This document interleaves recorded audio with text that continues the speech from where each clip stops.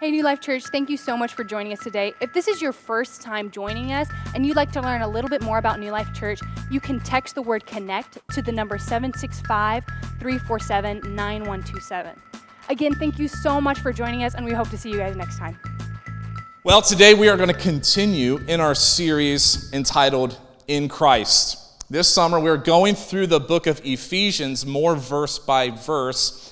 And today we are going to be in the latter part of chapter 2. I've lost track on what episode this is. I'm thinking it's week 5 of Ephesians in Christ. We call this series In Christ because the phrase or its equivalent in Christ is mentioned 36 times in its 6 short chapters. The book of Ephesians is an old letter, many call an epistle, that was written by the Apostle Paul to the church in Ephesus, which was a church that Paul helped start, and you can actually read about that in the latter part of the book of Acts. Paul is in a Roman prison for the gospel that he's writing about when he writes this letter to Ephesus to encourage them in godly living and godly behavior. Now, we'll get into the godly behavior part starting in chapter 3.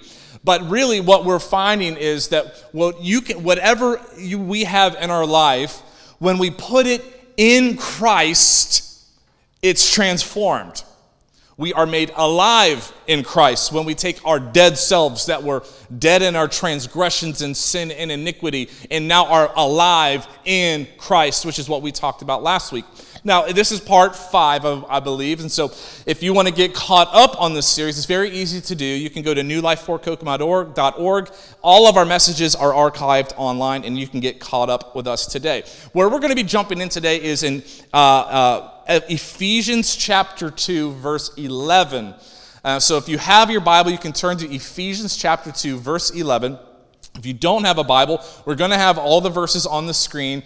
But if you would like to look in a Bible, there is an orange Bible in the seat in front of you. And also, I tell you what, if you do not own a Bible, I want you to take that orange Bible. I want you to write your name in it, and it is yours, a gift to you from New Life Church. And I think if you're in the orange Bible, I didn't write it in my notes like I usually do, but I believe it's going to be page 799. If not, it's 800. Ephesians chapter 2. Let me set it up a little bit before we begin to read the words of Paul here. There is a shift happening in really the day that this letter was written. You see, Jesus has come. He died, he was buried, he rose again, and this new way has begun called Christianity. The early church has been birthed. But you have to understand that for generations and generations and generations of time, the Jews have been taught that the Jews are God's special people. They are Israel, his holy nation, and that ultimately it has become a social barrier in the Jewish heart towards anybody that was not considered a Jew. And you'll find in a lot of Paul's writings, he's trying to encourage Jews and Gentiles to be united together as one. And here Paul is writing because in Ephesus, Ephesus had so many gods, and that if you read in the book of Acts, if you remember, some of the silver makers, those that made idols of other gods, were getting angry at the church because the church was saving people from idolatry, and they're turning to Jesus, and now idol makers are losing money because the gospel is saving lives. And so these former idol worshipers, former Gentiles are coming into the church, and now we have Jewish people and Gentile people coming together when for their granddaddy has always told them, we are in and they're out. And now they're all in one room. And there's tension. And so Paul is writing into that environment. You see, for years and years and years, there was a derogatory term used towards Gentiles by the Hebrew people, by Jews. And it was simply this. They would just call you uncircumcised. If you think about David and Goliath. David, when speaking of Goliath, he said, that uncircumcised Philistine, when speaking to Goliath. He said, I have defeated both lion and bear, and that uncircumcised Philistine will be like one of them. It was a derogatory term. There are other social derogatory terms used even today that are used towards certain classes of people. And so this was a term used because the Jews really prided themselves in the mark of the covenant with God Almighty. They were his own special people. And the sign of God's promise on their lives, the sign of the covenant that they were in with God, was circumcision. That men on the 8th day after their birth would be circumcised. The foreskin would be removed from their body. And it was a sign that they were marked by God. And so if you did not have the mark of God, you're out and we're in. And so this became obviously a big question that the early church was wrestling with, that there was this new people group coming into the church. What do we do because they're unmarked? And so let's jump into the scripture here, Ephesians chapter 2, verse 11. This is what it says. Paul says, therefore remember that formerly you who were Gentiles by birth and called uncircumcised. In other words, you've been called this derogatory term that you are less than, you are out, we are in, by those who call themselves the circumcised, which is done in the body by human hands. Do you kind of get Paul's tone a little bit here? He's saying that for centuries, we are maximizing something done by human hands. If you remember last week where we left off, the last verse we read was that you are God's handiwork to be used for his good. And then he says, therefore, so you are all God's handiwork. But this issue right here of they're out and you're in, by the way, it's done by human hands.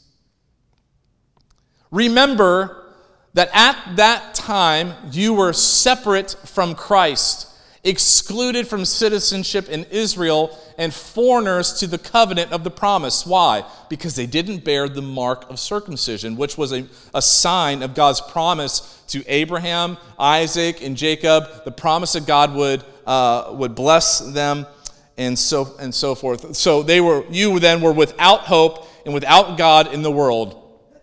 But now, there it is, in Christ Jesus, you who were once far away have been brought near by the blood of Christ.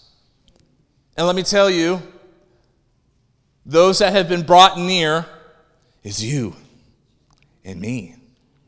Even in the context that Paul is writing about Gentiles specifically now being brought in and welcomed into God's holy nation, God's holy people, even in that context, unless you are born of Hebrew descent, and I don't know of anybody here that is, but there might be a few, the rest of us are Gentiles. The rest of us would have been out. But in Christ, you catch that? In Christ Jesus, you who were once far away have been brought near by the blood of Jesus. And that's for all of us, Jew and Gentile alike. We all once were astray, led another way. And then the punishment that brought us peace was on him. And now we've all been brought near through the blood of Jesus. For he himself is our peace, who has made the two groups. What two groups? The uncircumcised and the circumcised. The Jew and the Gentile. Those that called themselves in and those that were called out. The two groups, who has made the two groups one. and has destroyed the barrier, the dividing wall of hostility, by setting aside in his flesh the law with its commands and regulations. So there was this wall of division, hostility between Jew and Gentile. But in Christ, all social barriers are destroyed. And God unites his kids. And so there was this social barrier, Jew, Gentile, in, out, circumcised, uncircumcised. And Paul's saying, no. We've got it wrong for all this time. Jesus came and he destroyed the thing that divides us.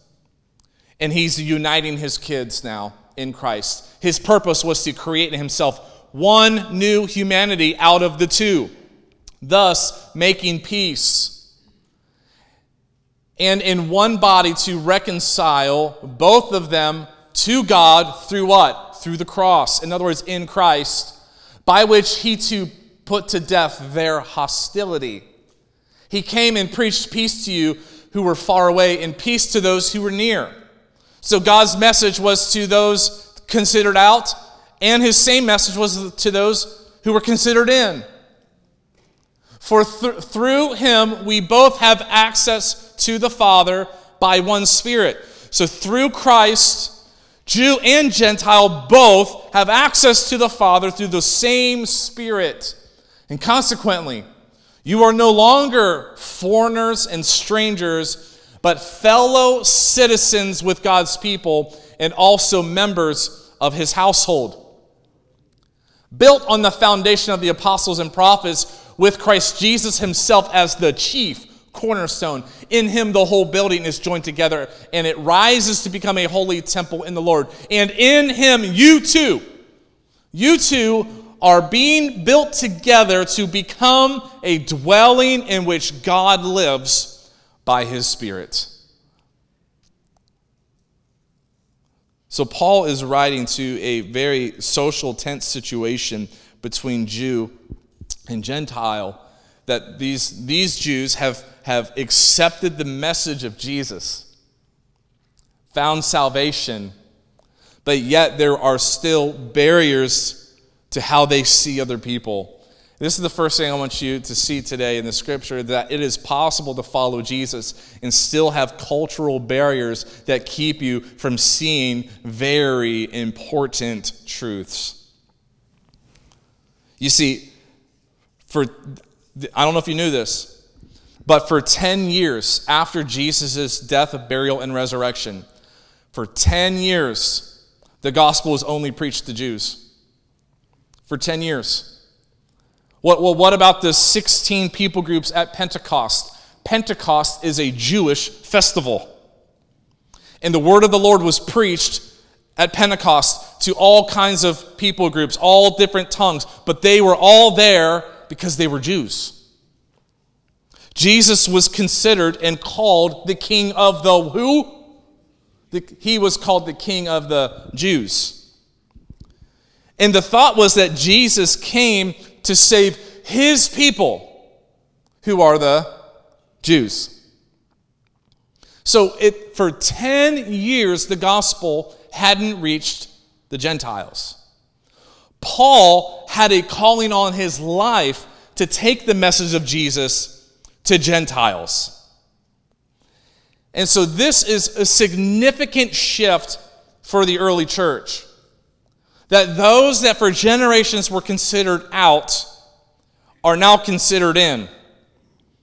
And you see, because this was the thought. The thought was, if a Gentile wants the salvation of Jesus, they can. But they have to become one of us first. And how do you do that? Well, Gentile, sir, you must be circumcised. You must follow Sabbath. You must follow dietary regulations. And you must follow the law. And then, when you become one of us, you get to have our salvation in Jesus. And Paul's like, no. That's not how this gospel works. So what happens then when for generations the hostility and division between two people groups is taught for generations. I would say it depends on what side of that discussion you're on. But in this case for the Jew, there grew an opportunity to feel superior, to feel prideful about their heritage, where they were born, what race they were born into, and the favor that they had on God because of that. Imagine now that all of a sudden the people you were taught were out your entire life are now in. What struggles would you have then? This subject matter of oneness between Jew and Gentile was often written about by Paul, and really in all of his letters, because although they followed Jesus, cultural barriers could cause their community, the early church, to still stumble. And Paul reminds them that in Christ, all social barriers, social statuses are destroyed and removed by the blood of Jesus. Now, what about us? What about us today? Well, I would say that even today, it is still possible today to follow Jesus and have cultural blinders that keep you from seeing very important truths. And so for some today, the issue of race is still a very uncomfortable topic. Just like this issue of allowing Gentiles into the early church was a very uncomfortable topic for the early church. And just like that topic being uncomfortable, it is still uncomfortable for some today. For some, the topic of race it's not uncomfortable because they have an outlook that embraces the fact that we are made one, the two made one, that embraces all races as children of God. Let me ask you a couple of questions today that might test your comfort level. I think that are important to ask for the sake of perspective. I want you to take a moment right now and take a look around the room. Go ahead. Even look behind you. Maybe say hi to your neighbor. You may have skipped them earlier after worship. Take a look around the room. It's very obvious that there are a fewer number of people at New Life of another ethnicity than white. There are far fewer minorities at our church. So here's the question. How comfortable would you be making New Life Church your home if that ratio were actually reversed? If you were only one of a few white people in this large crowd of other ethnicities, would you still call New Life Church your home? I'm not asking you to answer out loud. I just want you to think about these questions. What if the majority of this church were African American? Would you have come here today if you knew that New Life Church was 90% or more African American? Would you have come here today? Would you have been comfortable in the room? Now, I love being your pastor. I mean that with all my heart. And I also have no reason to think that you feel any differently about me. Thank you for that, by the way. Because all of you have so accepted me and my family. You feel comfortable around me. We've joined together in ministry for the last 2 years. But let me ask you a question. How would you feel if me, exactly me, were African American? Would I still be your pastor? Would you think differently of our church? Would you be comfortable with me? Would that be something that maybe, if you were honest, you would just have to get used to that? That would be different for you, and that's okay as well. And I really hope that maybe these questions would challenge you today. Because if you woke up this morning and said, I'm going to go try New Life Church, and someone says, that's a black church, did you know that? Would you still have come? Think of that. And so when Paul writes this letter to Jew and Gentile, it's kind of like that for them. They're like, that's the guy I used to call uncircumcised when he'd cut me off in the market street. Ah, you uncircumcised. And now he's sitting next to me at church.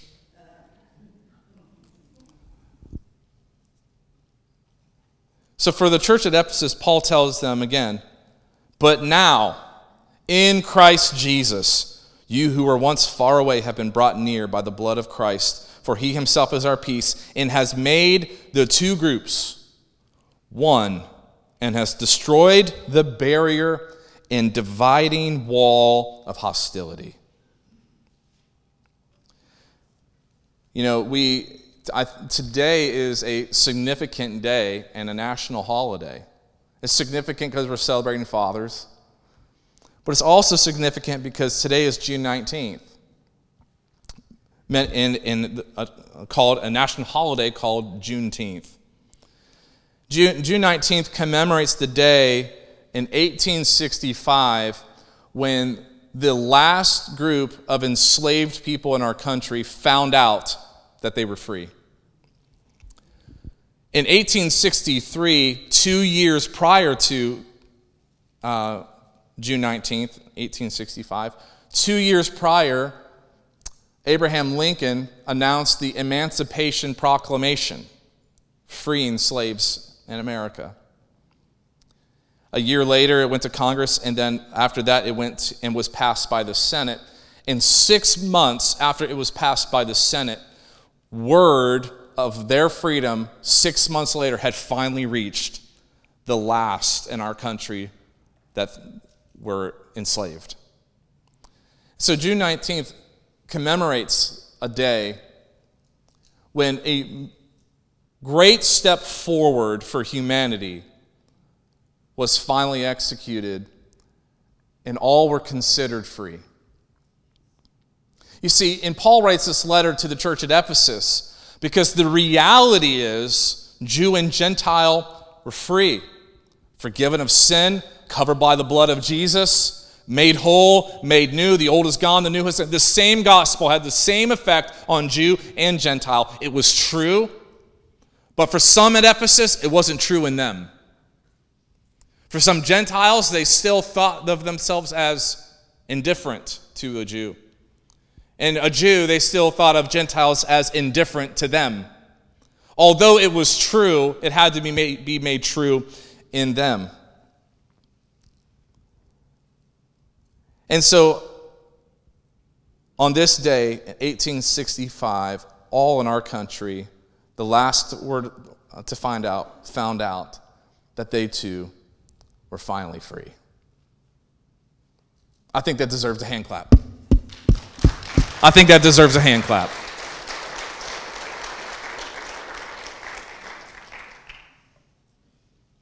Because however you feel about Juneteenth, however you feel about race in America, I want you to know one thing. On June 19th, 1865, God smiled. God's heart was made proud. And he's not done redeeming these types of issues, not just in our country, in our world. It's everywhere. There is a propensity in humanity to divide us on our differences. Even in Haiti, where I've spent time in missions, Haitians are discriminated against by those in the Dominican Republic. They're all the same race. But those in the DR discriminate against Haitians because they're darker than they are. It's everywhere. And so when people get free of mistreating God's own kids, when they get free from that, and are united in that, God smiles. I smile a big old smile when I hear my kids getting along in the next room. I love it. When I hear one of my kids say, "Oh, here, let me help," I'm like, "We did something right, Jenny. Did you hear that? He's helping them. I didn't ask. I didn't tell him. He's doing it." The heart of God rejoices when people are reconciled together and see how beautiful it is now in the kingdom of God, in Christ, that we get to build a community of unity, where together in one community called the church, we can see the rich and the poor united, worshiping, being discipled, helping one another. That in the kingdom of God, we see men and women. We see the young and the old together in community and unity, worshiping, discipling, living life together. The rich, the poor, men and women, the young and the old, the white and the non-white, all one in Christ. And to the racist, they'll go to heaven because they believe in Jesus. But heaven might be their hell because they'll be with every tribe, nation, and tongue worshiping together in the same row. I'm sorry. But that's what's so exciting about the kingdom of heaven. It supersedes the ways of our world. The world wants to divide us on our differences. But the kingdom of God unites us, celebrates the beauty of our differences. Because like many parts of the body, although different, although function differently, we are one. That's not a message you'll hear anywhere else except the Church of Jesus Christ. When a church is founded on the Word of God, it unites, it doesn't divide. In the kingdom of heaven, it is so diverse because they're all God's kids. The second thing I want you to know is that the gospel can overcome problems now because the gospel overcame problems then. The problem between Jew and Gentile, you know what solved it? The gospel. That founded in Christ, it made the two one. And whether it's racial, whatever the issue is, moral issue, whatever the issue is, the problems of today can be solved by the gospel because the gospel has been solving problems since its founding. And so that is why at New Life Church we commit to preaching the gospel. I don't preach politics. I don't talk politics. This is probably the most you heard me talk. I mentioned 13th Amendment. It might be the most you've ever heard me talk about anything political in 2 years. I don't preach politics, people, or man of this world. We preach the gospel of Jesus because it's what will solve problems of today. It's been solving the problems of yesterday. The gospel is the answer. It's the answer to all of our problems. It was the answer then, and it is the answer now. His name is Jesus. And ultimately, the motivating factor that inspired the early church's unity, Jew and Gentile alike, whom they were always taught for generations, were out and they were in. The motivating factor, the inspiring thing that made it happen was the gospel. Jesus Christ, crucified, buried, and resurrected. It was the cross of Christ that changes everything. And it changes these things too. And now in Christ, the two were brought together as one. Now listen. My grandparents had kids that looked like them. And my parents had children that looked like them. And me and all of my brothers, we all have children that look like us. I remember as a child, I'd sit on my grandmother's lap, and she would look at my hands, and she would cry. And she would say, you have your grandfather's hands, who is long passed now. She would look at my hands. Her husband had just passed a few years prior, and she saw my hands. And it was like she was looking at the hands of her husband again. You have your grandfather's hands. And now I look at the hands of my boys, and we look, and they have my hands.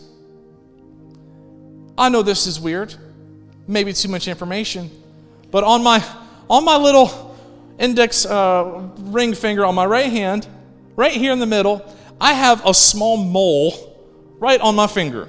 Very odd, wouldn't you say? But I have a very small mole right there on my hand. And when my son Aiden was very young, I was looking at his hand. And I said, you have your great-grandfather's hands. Then I said, wait, what? We put our hands side by side. And he has a mole on the same finger in the same spot of his hand. And we bear the image of the hands of my grandfather, Les Sharp, who was a pastor in the Salvation Army. So we bear the image of our ancestors, and our children bear the image of ours. And it's natural to adore those in which you see part of you in them, isn't it? When you see yourself in your child, you're like, oh my gosh. When you look at your child, and maybe husbands, you say, I see your mother when I look at you. It is easy to adore that. It's natural to connect to those that have similarities in likeness to you. But there is something that makes each and every single one of us significant. And for those that become aware of this particular thing, that all people, that makes everybody significant, for those that learn it and become aware of it, they can honor others despite cultural norms and cultural bias. They can overcome the dividing wall of hostility when they learn this one thing.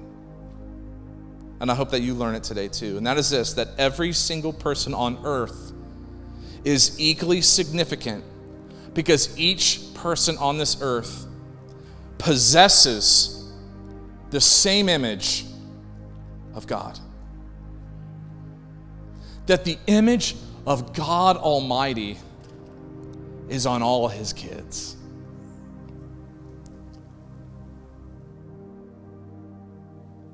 God's image cannot be removed. Someone met one of my kids one time and said, surely you are Pastor Devin's kid. You cannot deny that. The image of God on you, the image of God on people not like you, it's irreversible. They look like their father. The image of God is on them. No individual, nothing, nobody, no law, no group of people, nobody can ever deny you because you look just like your father. You have the image of God.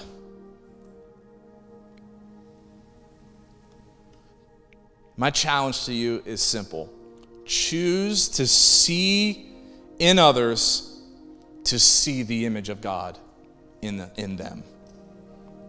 And when you see that the image of God is in them, then you will see their significance. Whether white or non-white, whether rich or poor, whether man or woman, it doesn't matter. They look just like their father. They bear the image of God.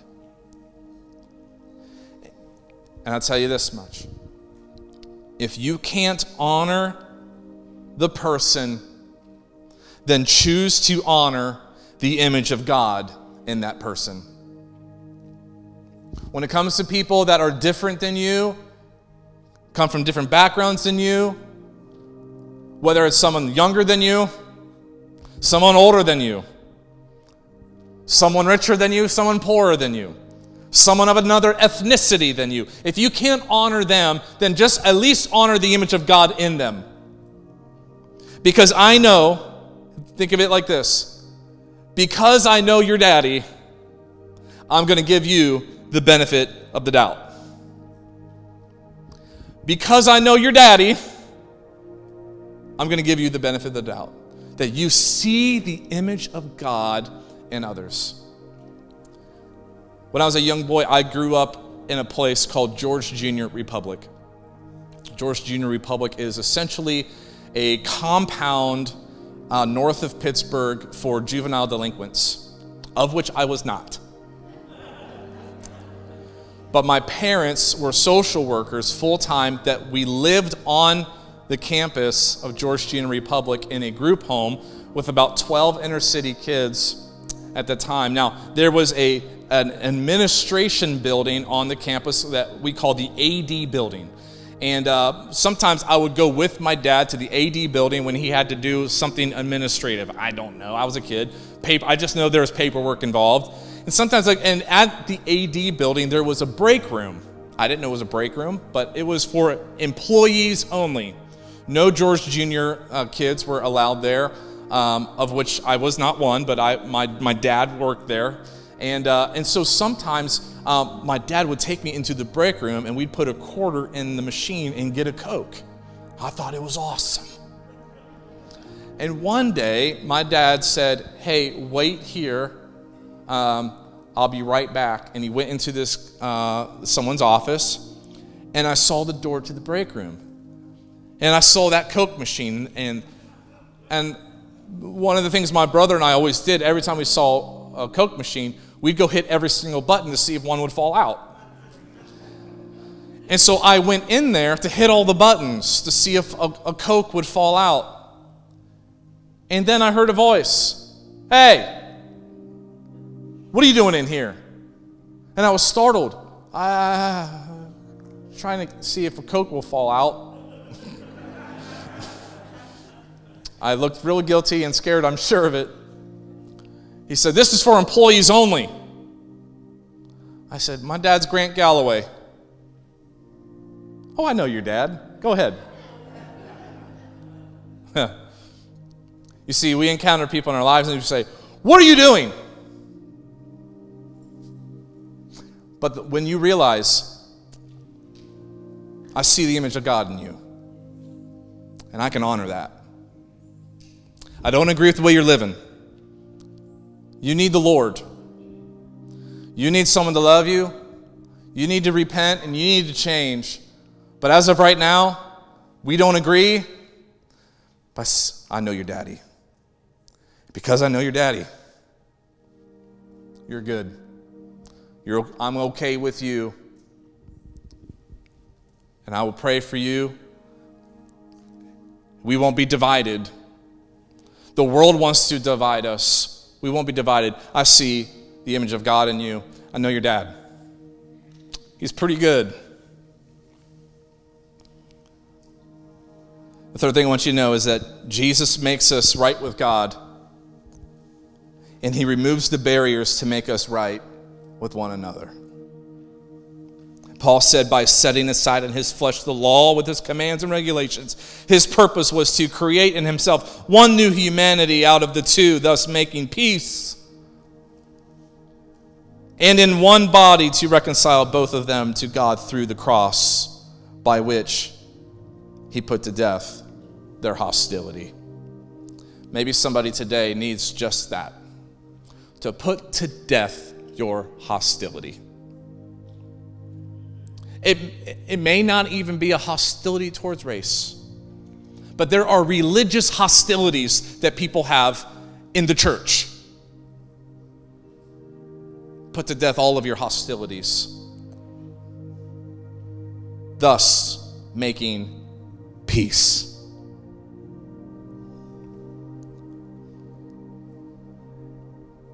And again, on the issue of race and the questions we asked earlier, I hope they challenged you. And that the image of God is on every life. I want you to remember that genetically speaking, every human is 99.5% the same. 99.5% genetically identical. But in Christ, we're one. The world wants to divide people on the 0.5%. But the gospel makes us united in Christ. Would you stand with me today as we pray?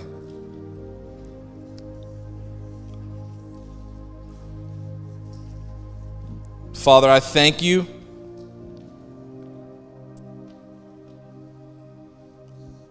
that in Christ, those who were far away have been brought near in Christ. I'm thankful for that today because there was a day that I was not near, I was far away. And I'm just wondering this morning if in this room today on Father's Day, I want you to know that the heart of your Heavenly Father is for you. He's proud of you. He believes in you. And if you are far away, He wants nothing more than you to come home today. It simply looks like this. If you're far from God and you came here today, maybe you came here today because you're searching, you're longing for something in your life and you figured out, well, maybe I ought to start at church. You came to the right place because the Father of all creation is longing for you. The Bible says that if you confess with your mouth that Jesus is Lord and you believe in your heart that God raised Him from the dead, that you will be saved. For it's with the mouth that you confess and are saved, and it's with your heart that you believe and are justified. So if that's you today, you would say, Pastor Devin, I need to come home to the Father. You can simply do that by placing your faith and trust in Him. And you can pray a prayer in your own way, in your own heart, and it can sound something like this, and we can pray together even right now. Father, I recognize I'm far away and that you sent your Son to bring those who were once far away, to bring them near to you again. And I just confess right now, God, that I've not been living right. I've been far from you. I need forgiveness. And would you give me the strength to continue on this journey to become what I know you're calling me to be? In Jesus' name. And if you prayed a prayer like that, the old is gone, the new has come. You leave today brand new. And I would love to know if you made that decision today. You can take the Connect card in front of you, and where it says My Decision Today, you just mark what that decision was, because we want to give you some great next steps of what it means now, because you didn't just cross the finish line, you just crossed the starting line of a new life. And now let me pray a little further this morning. God, I pray that what the world wants to divide us on, race, economic status, men versus women, women versus men, what the world wants to divide us on, your church will be in unity. That we will build a community of unity of every race, every tribe and tongue, as it describes in heaven, that we would see heaven on earth. And Lord, those that see differently than us, those that we have even religious hostility towards on religious matters, Lord, that we would repent of that and be unified for the sake of the gospel moving forward, because there are people in our city and our world that need the hope of Jesus. And we won't be divided on what the world's divided on. I pray that the world would come into this church and see the great unity, and it would be a breath of fresh air in their lungs. They would say, I've never known it could be so united. We say, it is. We're united because we're united in Christ. So we make you the center of it all. In Jesus' name. One more prayer. I want to pray for every dad that's here today. Dad, would you just lift up your hand and receive this today? Father, I pray for every dad, future dad, every granddad that's in this place today. Lord, I pray that your blessing would be upon their life, that the future would be far greater than the past. Lord, I pray that you would free every father of every guilt and shame of an idea of a mistake that they've made, or that they could have done it better. But the call in their life to father is still on them now. And Lord, I pray that for spiritual fathers that would help raise up, Lord, young people in this generation that are without earthly fathers, that, Lord, we would raise up generations of young people, releasing them into their greatest calling. Bless every father, Lord, that they would know that you look upon them and you're proud of them. You believe them. You gave your Holy Spirit to help them father and be a dad the best way they can. Lord, I pray for every dad that they would first, Lord, their first love would be their love for you. Their second love would be for their spouse, and that would ultimately make them a great dad. And we thank you now, Lord, that you are an incredible example of what it means to be a great father. We love you because you are the best dad that I've ever had. You're the best dad my kids will ever have. I just want to try to reflect your Father's love to them. In Jesus' name, amen. Come on, isn't God good? Give him one big shout today. Isn't he good?